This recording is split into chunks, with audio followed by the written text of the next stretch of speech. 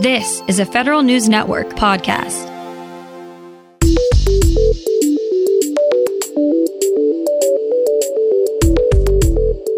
Coming up on today's Federal Newscast, new year, bigger paychecks for federal employees. A new telework agreement for one agency gives its employees more flexibility. And new numbers to crunch for the Pentagon in child care and cost of living adjustments. These stories and more in today's Federal Newscast.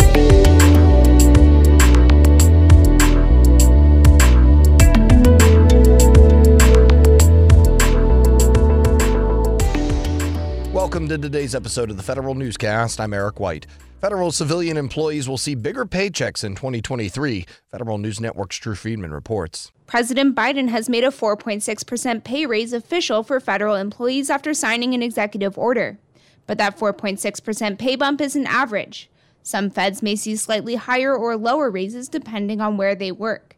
The actual pay raises for feds next year will range from about 4.4% to 5.2%. Drew Friedman, Federal News Network. Employees at the National Archives and Records Administration will get more opportunities to work from home. NARA has signed a new memorandum of understanding with its union, the American Federation of Government Employees. The MOU makes all permanent agency employees eligible to telework up to 5 days per week. AFGE says the new agreement adds more flexibility to the workplace and is based on lessons learned from implementing full-time telework during the pandemic. Agencies are getting more time to digitize their paper records. Federal News Network's Justin Doubleday has more on that. The White House is giving agencies until the end of June 2024 to manage all of their permanent records in electronic formats. The deadline had been set for December 31st of this year, but the COVID-19 pandemic and other challenges led many agencies to fall behind on their digitization plans. Only about half of agencies were confident they would meet the end-of-year deadline, and many planned on asking for exemptions to the paperless records requirements. Justin Doubleday, Federal News Network. The Transportation Department releases $9 billion in funding to upgrade passenger rail services along the Northeast Corridor. These funds will be issued through a federal-state partnership program. According to the DOT, the Northeast Corridor carries 200 million commuters annually. Applications for the funding are due by the end of March.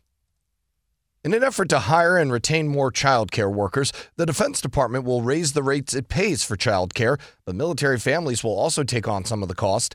The Child Development Program fee policy changes include the hourly rate going from $7 to $8 per hour per child. The fee the DoD will pay community child care providers will go up from $1,500 per child per month to $1,700. Fees for child care depend on total family income, and the DoD reevaluates them every year. The Defense Department's 2023 cost of living allowance rates are out for the continental U.S., with no surprise, New York City and Martha's Vineyard, Massachusetts, topping the list of highest-priced areas. COLA rates offset living expenses for military service members in the country's most expensive areas. The rates are based on an index of transportation, goods and services, federal income taxes, sales taxes, and miscellaneous expenses. Payments range from $33 to $59 per month for members with dependents and from $22 to $45 per month for members without dependents.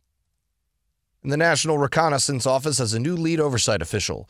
The Senate voted to confirm Terrence Edwards as the Inspector General of the NRO last week.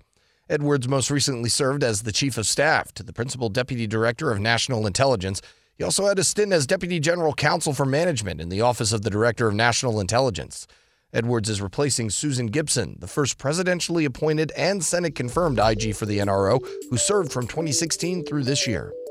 You can find more information about these stories at federalnewsnetwork.com. Search Federal Newscast and subscribe to the Federal Newscast on Podcast One or Apple Podcasts. I'm Eric White.